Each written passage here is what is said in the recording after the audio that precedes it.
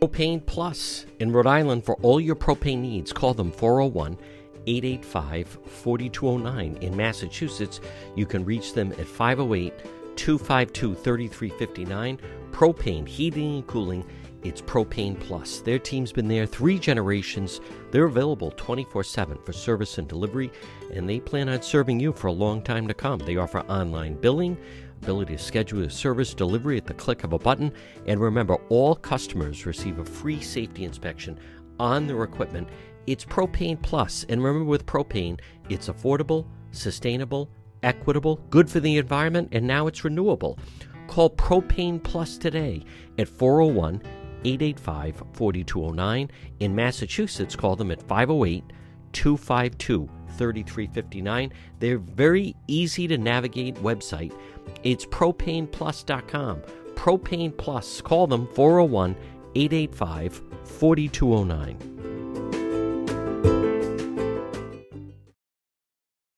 You're listening to the John DePetro Show, folks. Weekdays, we start at 11. We go until 11 a.m. to 2 p.m., I guess I should clarify.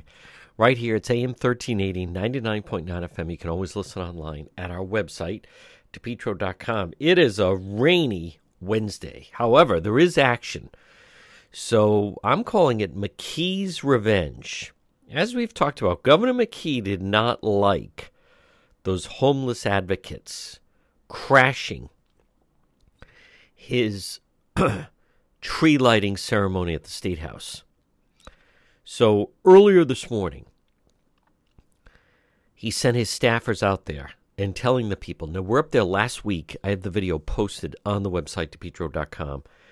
And now they are drawing a line in the sand, telling the people that are camping out there, you have until 9 o'clock Friday to get lost.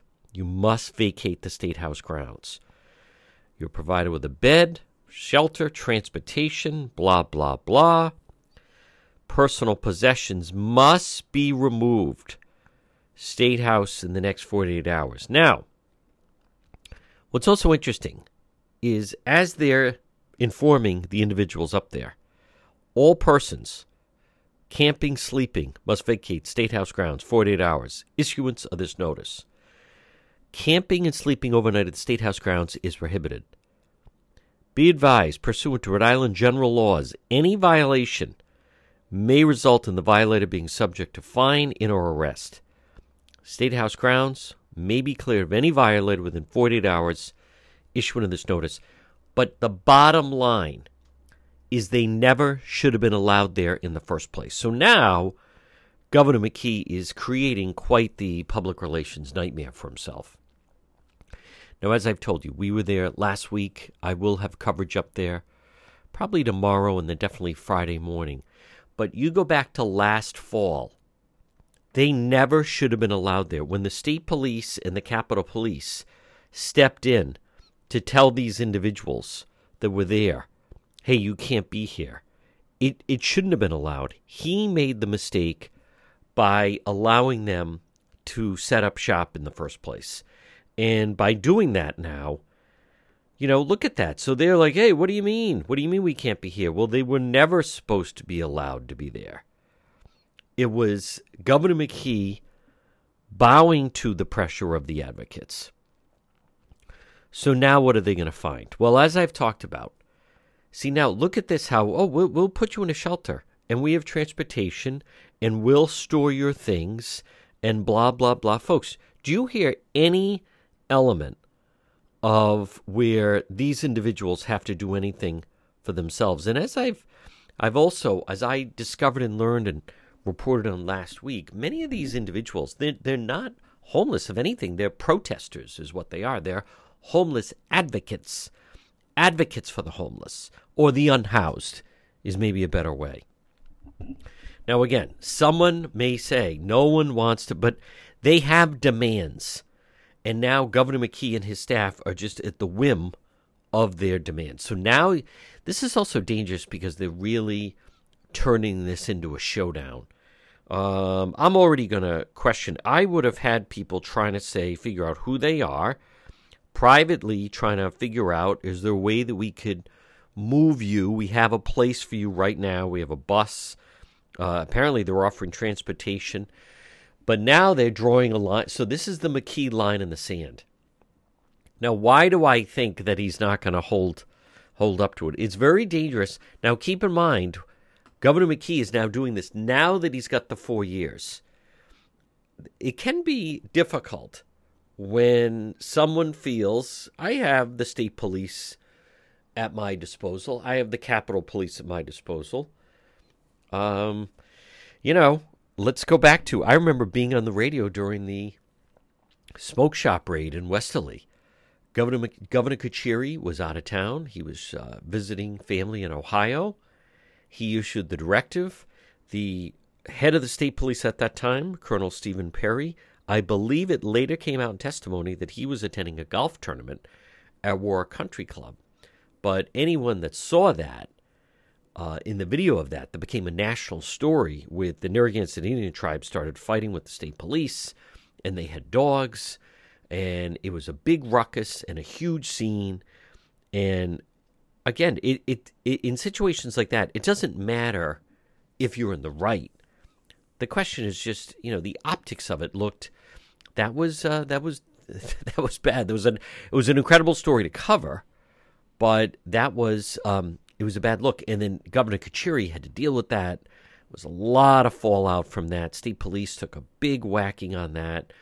When you can, he wanted that smoke shop did open illegally, and they wanted to shut the smoke shop. But how you go about it, where they went in very aggressively, and state police again with the dogs, and then, there is still video of them fighting with the members of the Narragansett Indian tribe, and the Narragansett Indian tribe are fighting back, and I mean, that was just like a complete melee. So you want to avoid situations like that, and I think at the time, Governor Kucheri thought that, have the state police go down there and show a force, and they're going to force them to close it. But I don't think that, there's no way, I don't think they anticipated it would turn into this.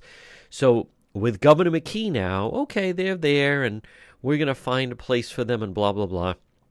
But then they charged in to his tree lighting ceremony. He didn't like that. That was number one. Number two, then you have the Channel 10 report, where you have needles and syringes around the ground. Then you also have human feces and waste around there. Now, they did try to clean it up a little bit, but the amount of trash that the crowd kind of accumulates in the course of just a 24 to 48 hour period, it's a lot, let alone on a rainy day like today.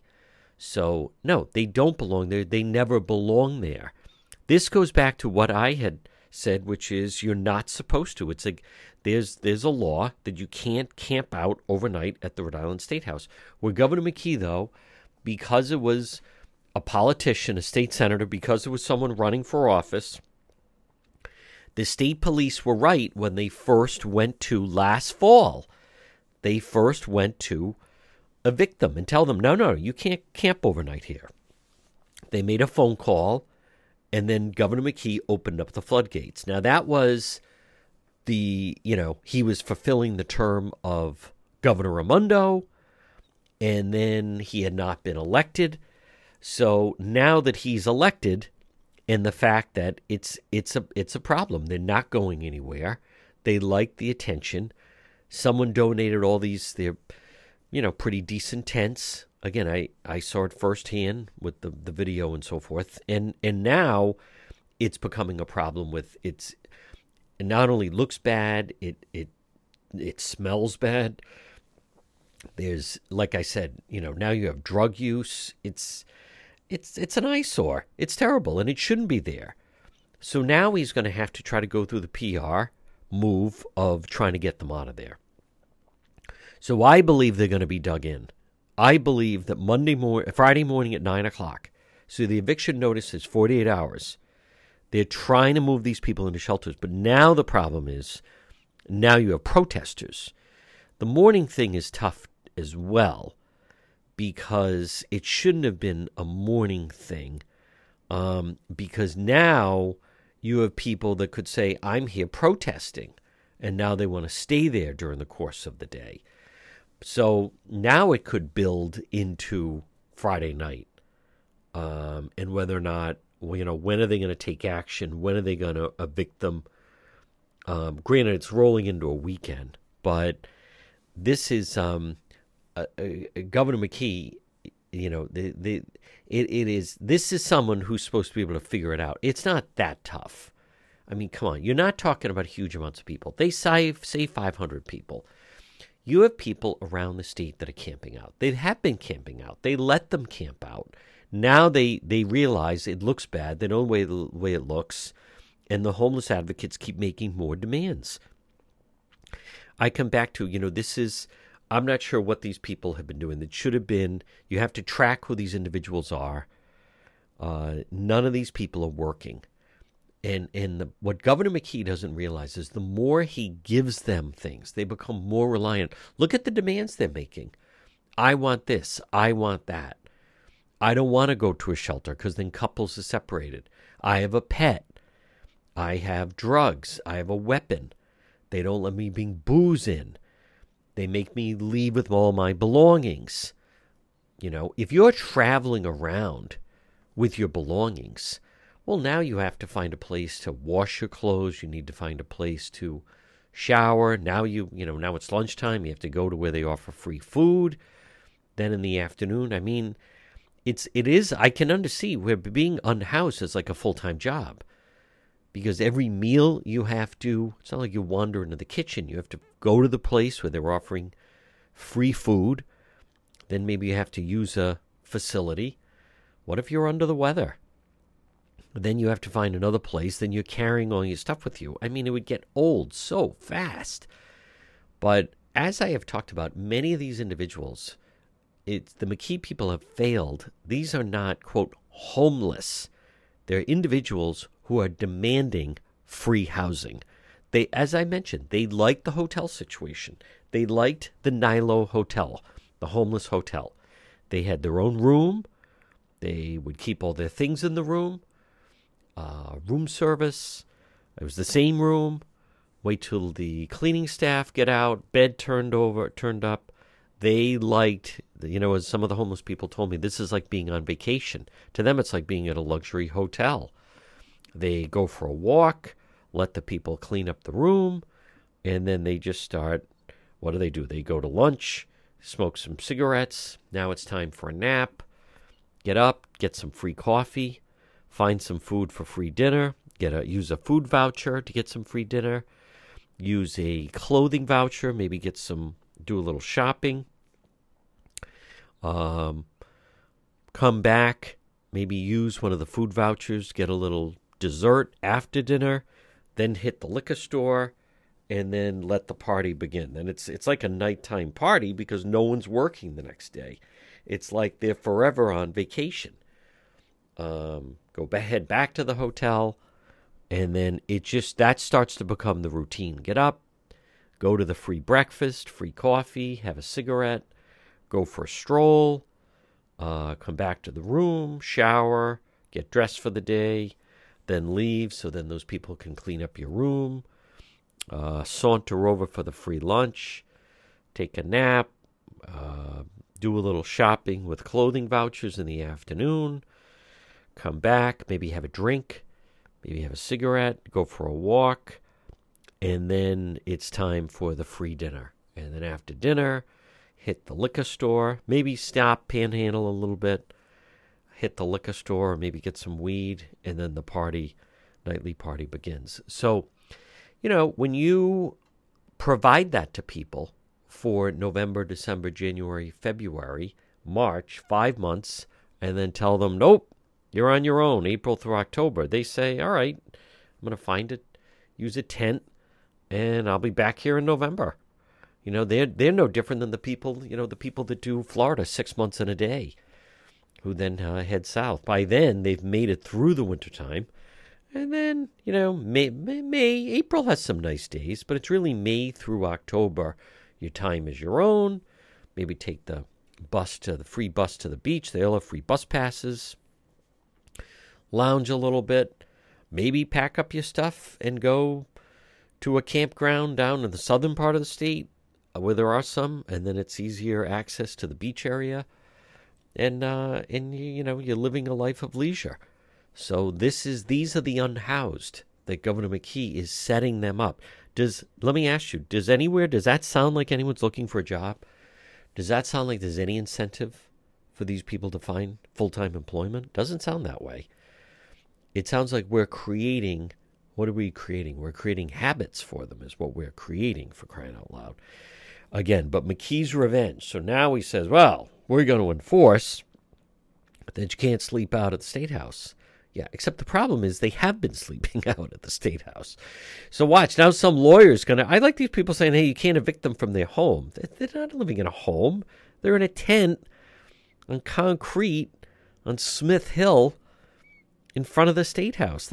You're not evicting someone from their home, but they've allowed it. So you watch. Now they could try, probably some legal person will represent them, try to get an injunction, get it stopped. And now Governor McKee can't get out of his own way. Has a problem on his hands. But it never should have been allowed in the first place. And now they're playing catch up. Folks, it's Wednesday. Dan McGowan of the Boston Globe is going to join me. Talk about this story, much more. Plus, what a disastrous night in Georgia. Talk about a winnable seat. You know, I'd said early on Herschel Walker's not a good candidate. And he was not a good candidate. And he took on a lot of water. And you're talking about a Republican governor and a Republican Secretary of State in a state that was red. That's now a 6-year term, that Senate seat. 6-year term. And the Democrats now have a very healthy lead in Congress. Not good. Not good in any way. 51-49. What a winnable election with the right candidate that could have been. So the nightmare just continues. Ugh, terrible. All right, much more ahead on this Wednesday with John DePietro. It's getting cold already. This winter, keep your family, your employees warm with Matthews Oil Company. Call them today, 401-942-7500. Matthews Oil Company, 24-hour emergency service. For over 4 generations, they make it easy to keep your home comfortable and safe. Trusted oil delivery. Call Matthews Oil Company today, 401-942-7500. You can find them online, matthewsoil.com. Matthews Oil, premier dealer in Rhode Island, delivering the highest quality heating fuels. At Matthews Oil, they take pride providing reliable, affordable service for you and your family. Celebrating 90 years of service. Call them now. It's going to be a cold winter. Get that tank filled. Call Matthews Oil Company today, 401-942-7500. In an emergency, they offer 24-hour emergency service. Matthews Oil Company, 401-942-7500. Folks, you are listening to the John DePietro Show weekdays. We start at 11. We go until 2. It's AM 1380, 99.9 FM. You can always listen online at the website, DePietro.com. Joining us right now, he is a columnist with the Boston Globe. It is our friend Dan McGowan. And Dan, I'd like to start off with one of your colleagues, Alexa, I believe, wrote a good piece on this warming station that they're trying to get started, the McKee administration in the Cranston Street Armory. I'm a little, I like the way he won't answer questions. You know, they're having a meeting and they don't explain. Why don't use more of this place? It's enormous. They're all just going to be in one area. It's pretty fascinating to watch how this homeless problem or unhoused, whatever we'll call it, is playing out with the McKee administration right now. Yeah, it's the second year in a row where this is, you know, kind of the topic right around the holidays. Obviously, it always becomes an issue when it's a little bit colder, and and certainly in the last year it was kind of treated in some ways, I think, as a little bit of a political stunt, right? Because it was the Matt Brown and the progressives that kind of did that. I mean, this time around, there's no question. Anyone who drives around Rhode Island, particularly in Providence, you are seeing more of these kind of homeless kind of camps and Yep. encampments pop up. And this is obviously the most high profile one.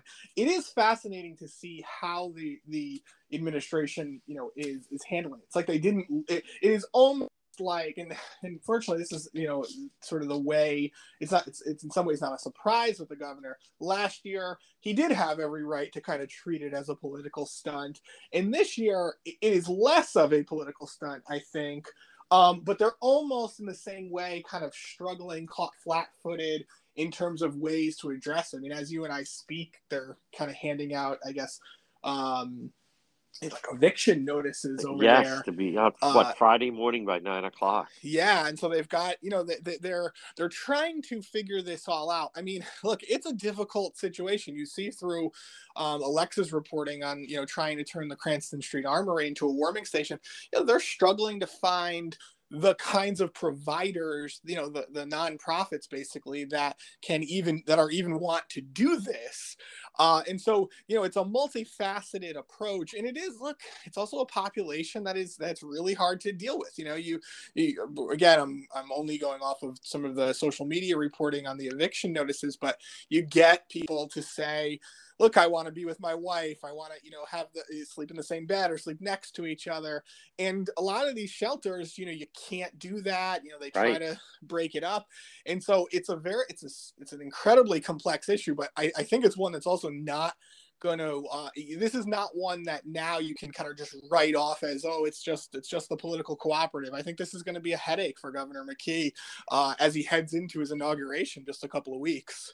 And on top of that, there's other things you don't think of. For instance, do they have, as the article points out, do they have, restroom facilities at the Armory? Of course they do, but they're not ADA compliant. That's right. Every store, there's so many stories you read, Dave McCower, where the people have a pet, and you can't bring pets into these places, so they don't make it easier. What was your, granted you were off, but what was your thought on them basically crashing into the tree lighting ceremony? It's affecting the governor so much that this talkie may move the swearing in ceremony the convention inside.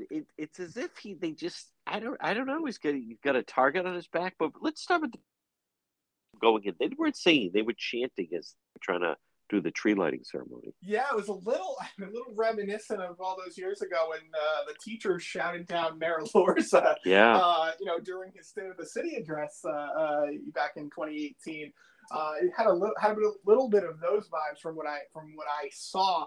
I mean, the hard part about this is that doing things like that allows then the governor to believe everything is political, right? So he almost gets to write off the more, I'm going to say like stunts that happen, the more he gets to say, it's just, it's actually just my enemies that are against me, or, these kind of things. But the problem is I do think it's a little more complex or complicated than that, because again, now he's won. He doesn't have anybody running against him. Right. And you can't just write off everything as, my opponents are kind of out to get me. This is that uncomfortable thing that he's really going to have to deal with. At the same time, look, he's right that they need to do something about getting people off the steps of the State House. Brian Crandall's story, Channel 10 the other day, is really important, right? That people are finding needles.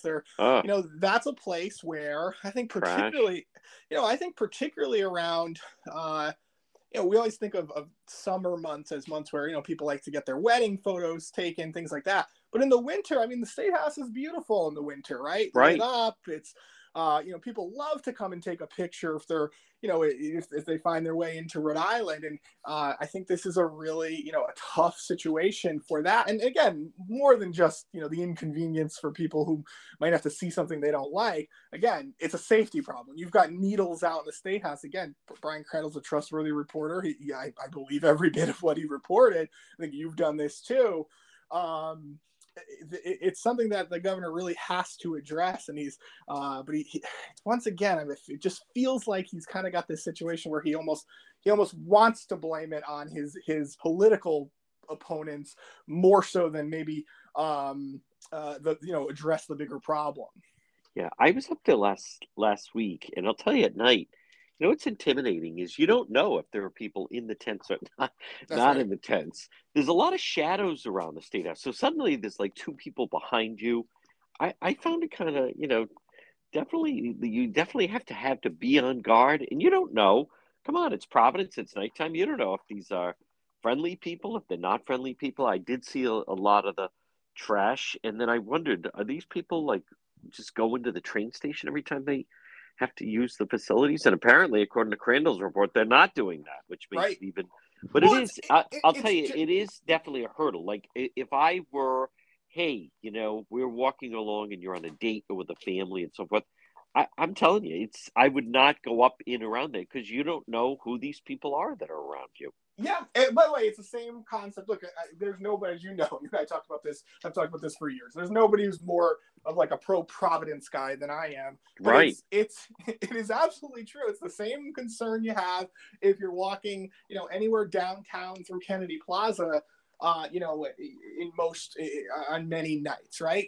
It's not that you're not a bad person for having to look over your shoulder and feeling a little bit nervous at times when you do know there's activity happening in the plaza, in the parks, and certainly now, in some cases outside of the state house where potentially you're going to have somebody who might be, whether they're unstable, whether they're actually, seeking to do harm.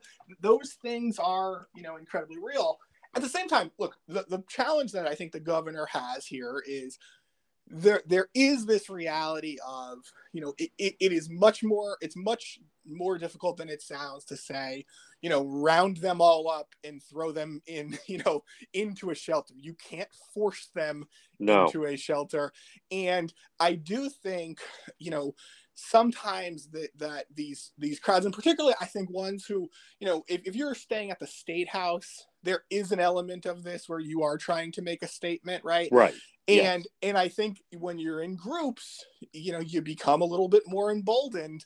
And so like even if they're not the activist class, right, the progressive class, but just a handful of people who say, well, they're not going to do anything to us. They need to provide us better shelter. Let's stay kind of in unification. Let's stay fortified, so to speak. I think that's the challenge the governor has. The governor has with the folks who are homeless, because that some of them just don't want to go to a shelter unless No. it is the absolute the coldest day of the year. Even then, Right. sometimes you don't want to see that. And so this is going to be a tricky one, and it's going to be one that he's going to, I think, again, he's going to have this as one of his, the issues that he doesn't really want to address for the next, through the winter months, probably. Yeah. And before we take a break, Tamika, one thing is, I mean, and again, I talked to so many of them, they don't want to go to a shelter. What I mean by that is they want free housing.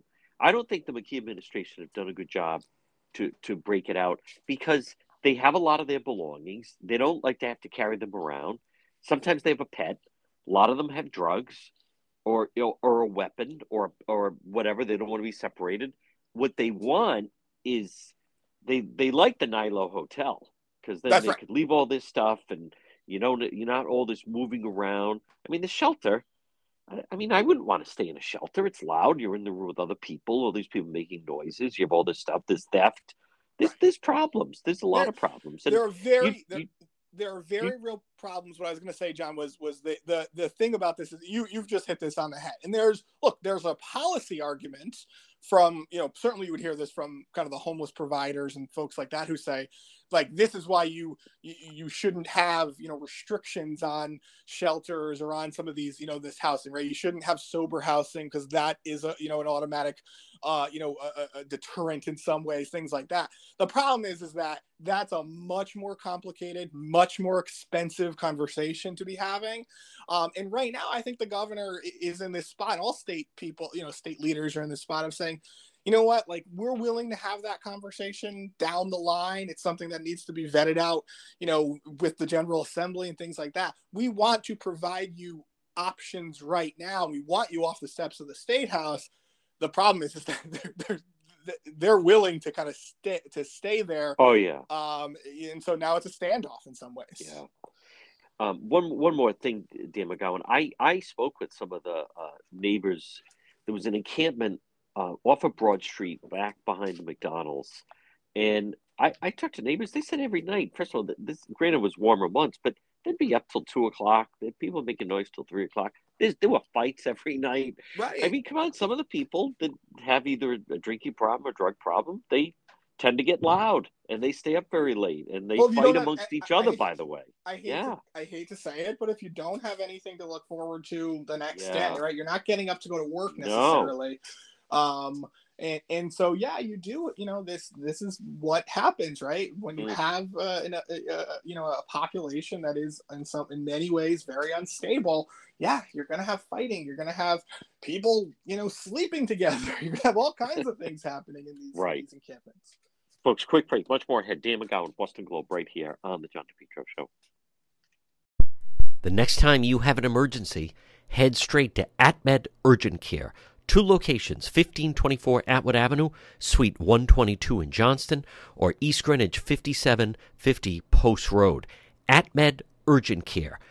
Urgent healthcare facility providing comprehensive outpatient health care to individuals, families, specializing in ambulatory medicine, diagnostic treatment service, AtMed Urgent Care. They provide immunization, school, sports physicals. They're a cost-efficient healthcare alternative to hospital-based emergencies. They're open 7 days a week, walk-in routine urgent care, minor surgical, orthopedic and trauma, work-related injuries, physical exams, drug testing, full laboratory services, and with AtMed Urgent Care, they offer mononuclear antibody infusions. You, someone in your family suffering from COVID, you want to go straight to AtMed Urgent Care. 2 locations, Johnston, 1524 Atwood Avenue, Suite 122, or East Greenwich, 5750 Post Road, online at atmedurgentcare.net. We're speaking with Dan McGowan of the Boston Globe, who has a great piece. She is a talent.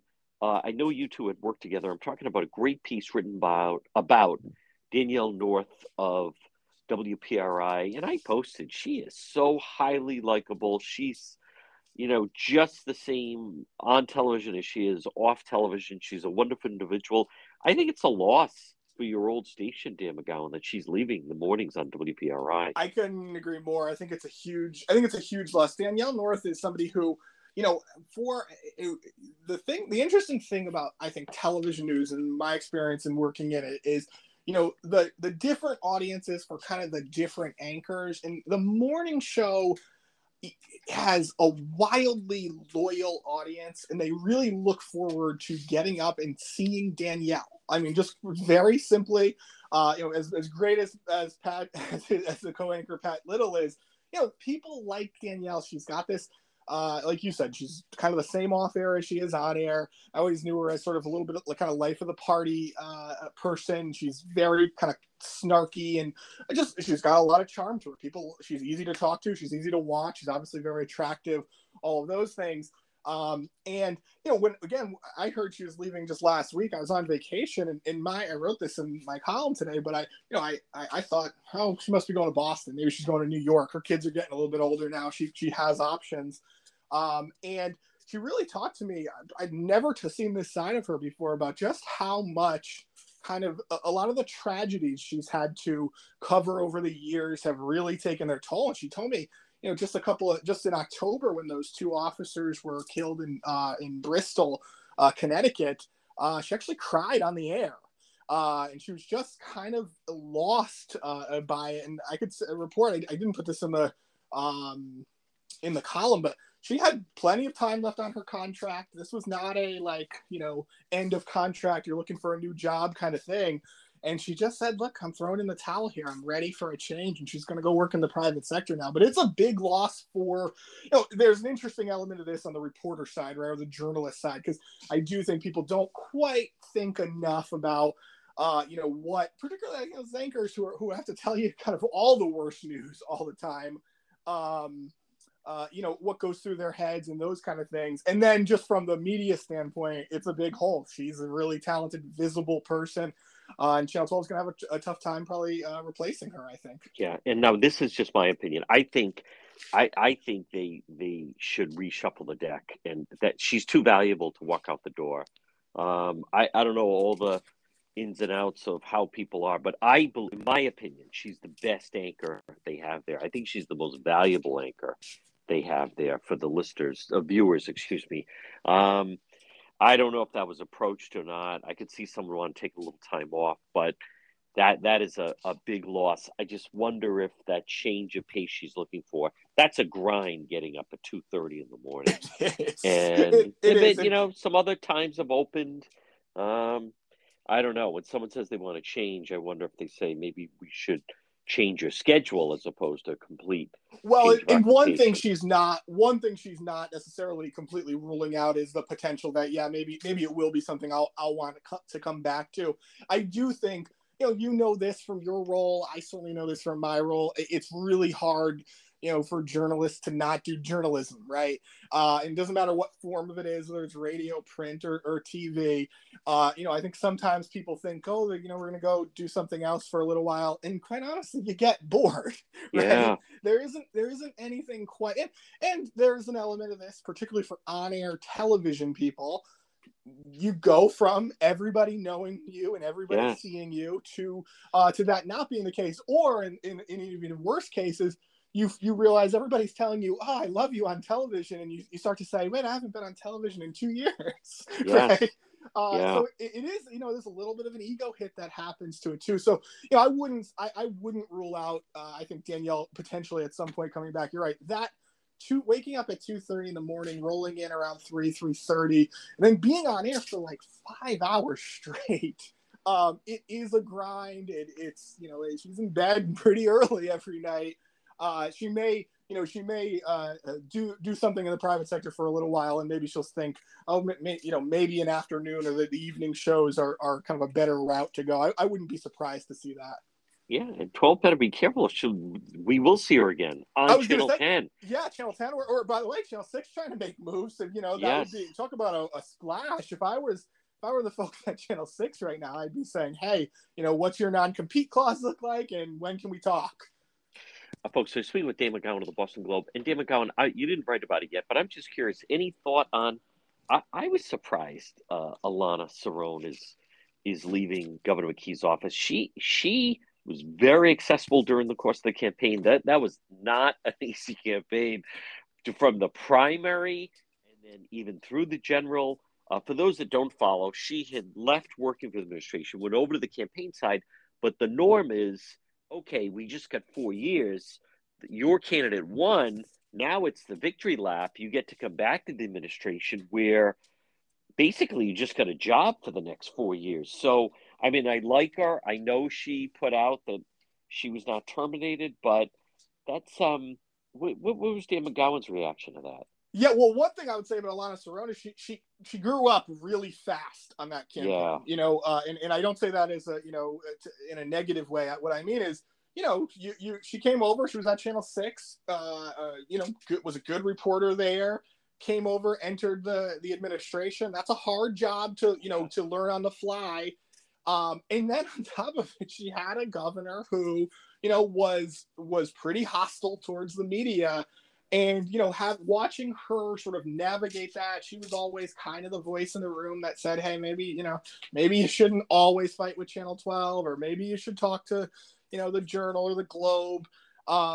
She tried to be, at least from the inside, a little bit of an advocate, not for the press, not to say the press is right. I'm sure she didn't like lots of the things that were covered about the governor, but she had that experience of being a former reporter who could say, hey, this is what they're saying, this is what they're trying to say, this is that kind of thing. I think that's incredibly valuable for any administration. It's why so many administrations do go out and hire former reporters, that having that understanding of what time you should have a press conference. I mean, all those kind of things are things that typically do come from from the reporters. I was really surprised because I thought she was incredibly loyal. She worked really long hours. She was incredibly stable on yeah. that campaign, for a campaign that was pretty unstable for a really long time. So I wouldn't be surprised to see her scoop up. There's lots of jobs out there, right? Mayor Smiley, Mayor-elect Smiley Right. is looking for somebody.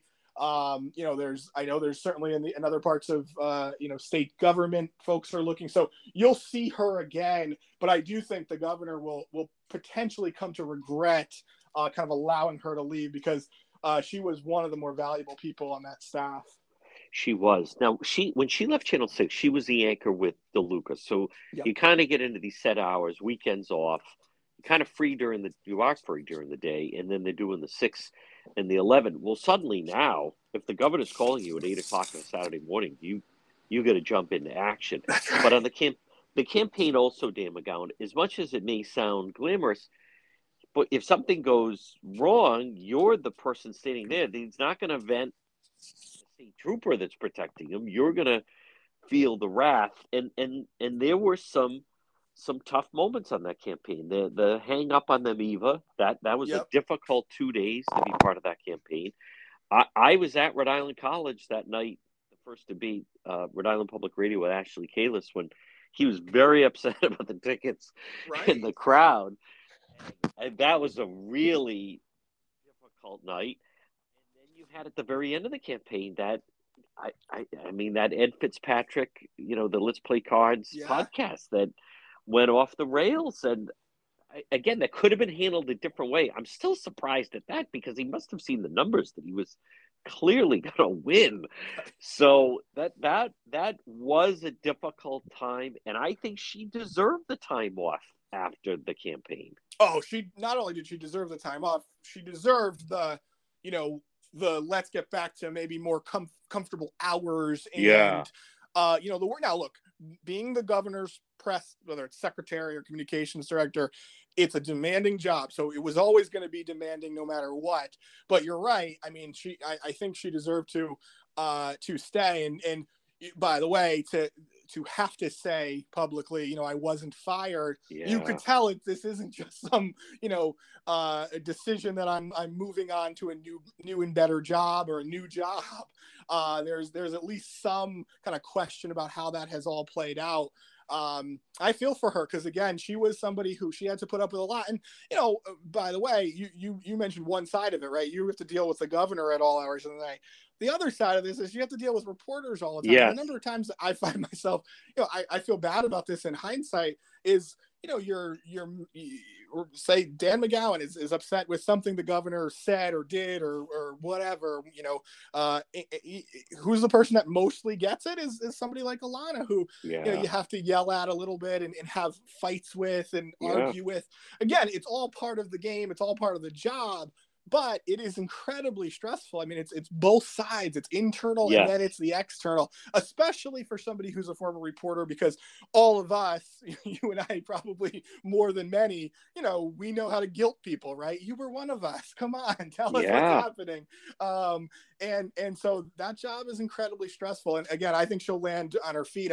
The thing about this is that another thing for people out there. I mean, the most glamorous part of working in government, when you do comms, when you go from journalism to comms or communications, is the money, right? The governor's office, the campaign is always going to pay almost significantly more than you make, being the anchor at Channel 6. And this is why, you don't just get to go into, a cushy private sector job where you make, $150,000. The jobs where you could make that much money tend to be in government. And so we'll see where she lands. Yeah. And again, I genuinely like her, and I know her dad. I don't know. I know that he obviously didn't enjoy a lot of good press and then starts to blame. But Dan McGowan, before I let you go, I mean, you look at the scoreboard, Tony Silva and Lexi Chris and Dr. Cole Alexander Scott and Tom McDonald and now, Alana. After a while, I mean, to me, it's like, it's not a matter of if you're going to be tossed under the bus. It's a matter of when you're going to be thrown under the bus. He's a different type of character to work for. But as I said, this is supposed to be the victory lap. Now you just earned a 4-year job, and that's not going to happen. Dan McGowan, who gets that job, by the way? That's going to be another big question. Let me tell you something. It won't be me or Ed Fitzpatrick. Yeah, no, definitely not. Oh, one last thing before I let you go. What is your reaction to what's playing out with the Providence schools? To me, this is, appalled. I don't even. Well, I'm not trying to point fingers. I don't like a lot of the reporting on it either. But this business of everything that the union and some of their advocates say seems to end up in print and anonymous things sent, and this just seems like more noise and distraction. And we want Joan Jackson fired and get rid of Infante Green. And to me, this just seems more antics leading up to the next contract negotiation.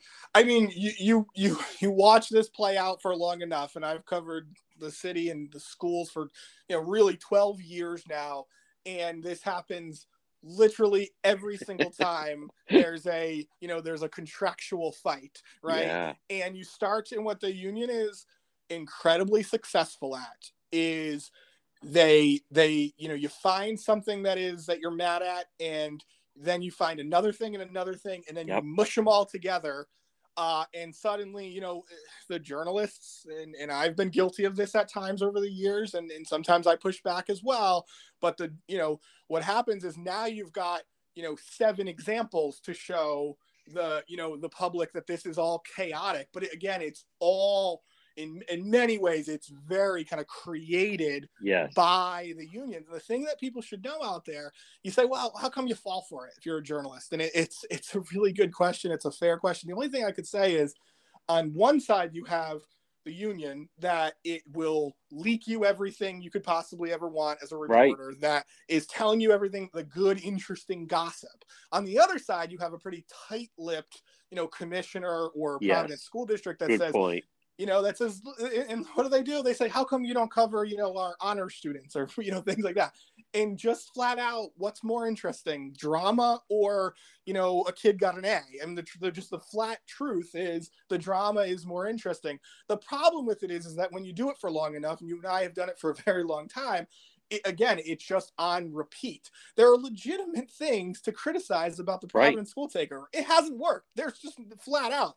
But to say that it has completely failed and that it should be given back to the Providence schools is to forget that the one of the major reasons it hasn't worked is the union. Yes. Yeah.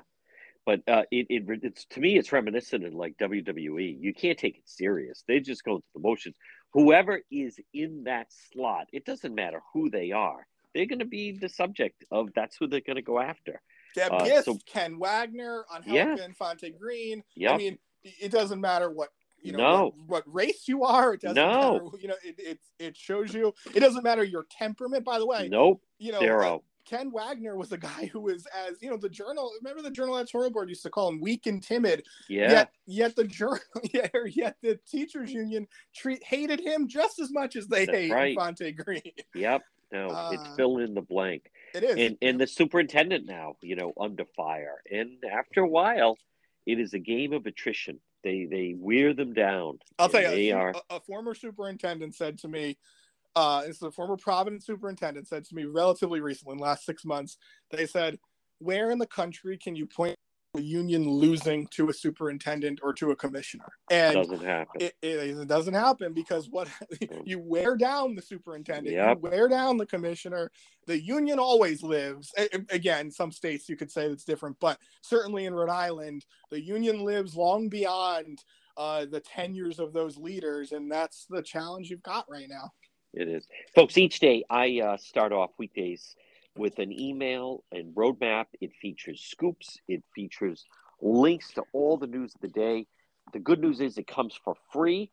Dan McGowan puts it together every morning, which I'm amazed at. I thought it had been put together the night before, but I'm even more impressed by it. And Dan McGowan, if you'd be so kind to extend it to everyone that's listening right now. Yeah, and John's right. It's not not just political season. It's all seasons. It's every weekday. Scoops analysis today broke the news. Sad news for the Providence Journal. The executive editor is out, laid off by by the parent company there. So you get a little bit of news. You get all the links to all the stories that my colleagues at Globe Rhode Island are doing. And then you get a rundown of all the good stuff that's happening within the paper broadly. You get the great sports coverage. We had somebody on the ground in Georgia last night, all those kind of things. So send me a blank email. You don't have to write anything in the subject line, nothing at all. rinews@globe.com. rinews@globe.com. I'll sign you up. You'll start getting it first thing tomorrow morning. Folks, he's Dan McGowan. Dan, great job as always, and we'll talk to you again. All right, talk soon, John. Thanks.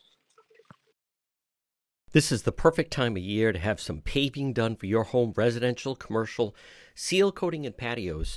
Make it letter J, J. Perry Paving. They provide high quality, fair pricing, exceptional service. Call them today for a free estimate, 401-732-1730. The next couple of months, get your driveway prepared for wintertime. Call J. Perry Paving today for a free quote, 401-732-1730. Licensed and insured contracting company committed to meeting their clients' needs no matter how big or how small, whether it's a brand new paving project or just a cracked driveway that needs to be refreshed.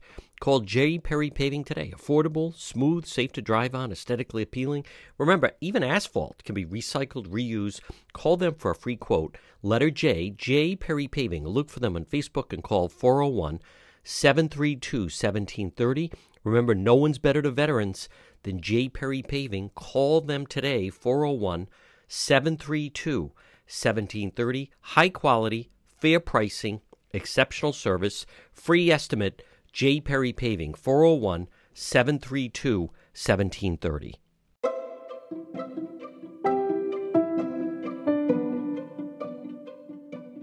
The Cowesett Inn, 226 Cowesett Avenue in West Warwick, Rhode Island. Tradition since 1977. Delicious food, great atmosphere, whether it's lunch or dinner or drinks in the lounge. They can also accommodate large groups. A great meal, a feast is waiting for you at the Cowesett Inn. Stop in and see them all year round. 226 Cowesett Avenue in West Warwick. They're waiting for you at the Cowesett Inn. To the John DePietro Show. It's AM 1380, 99.9 FM. Remember, you can always listen online at our website, DePietro.com. Folks, visit the website. On the website, you'll see all our links to social media, whether it's Facebook or YouTube, Instagram, even TikTok. Plus, if you want to reach me, that's the best way to do it. We have unique, original stories, videos, content. Log on right at the website, DePietro.com.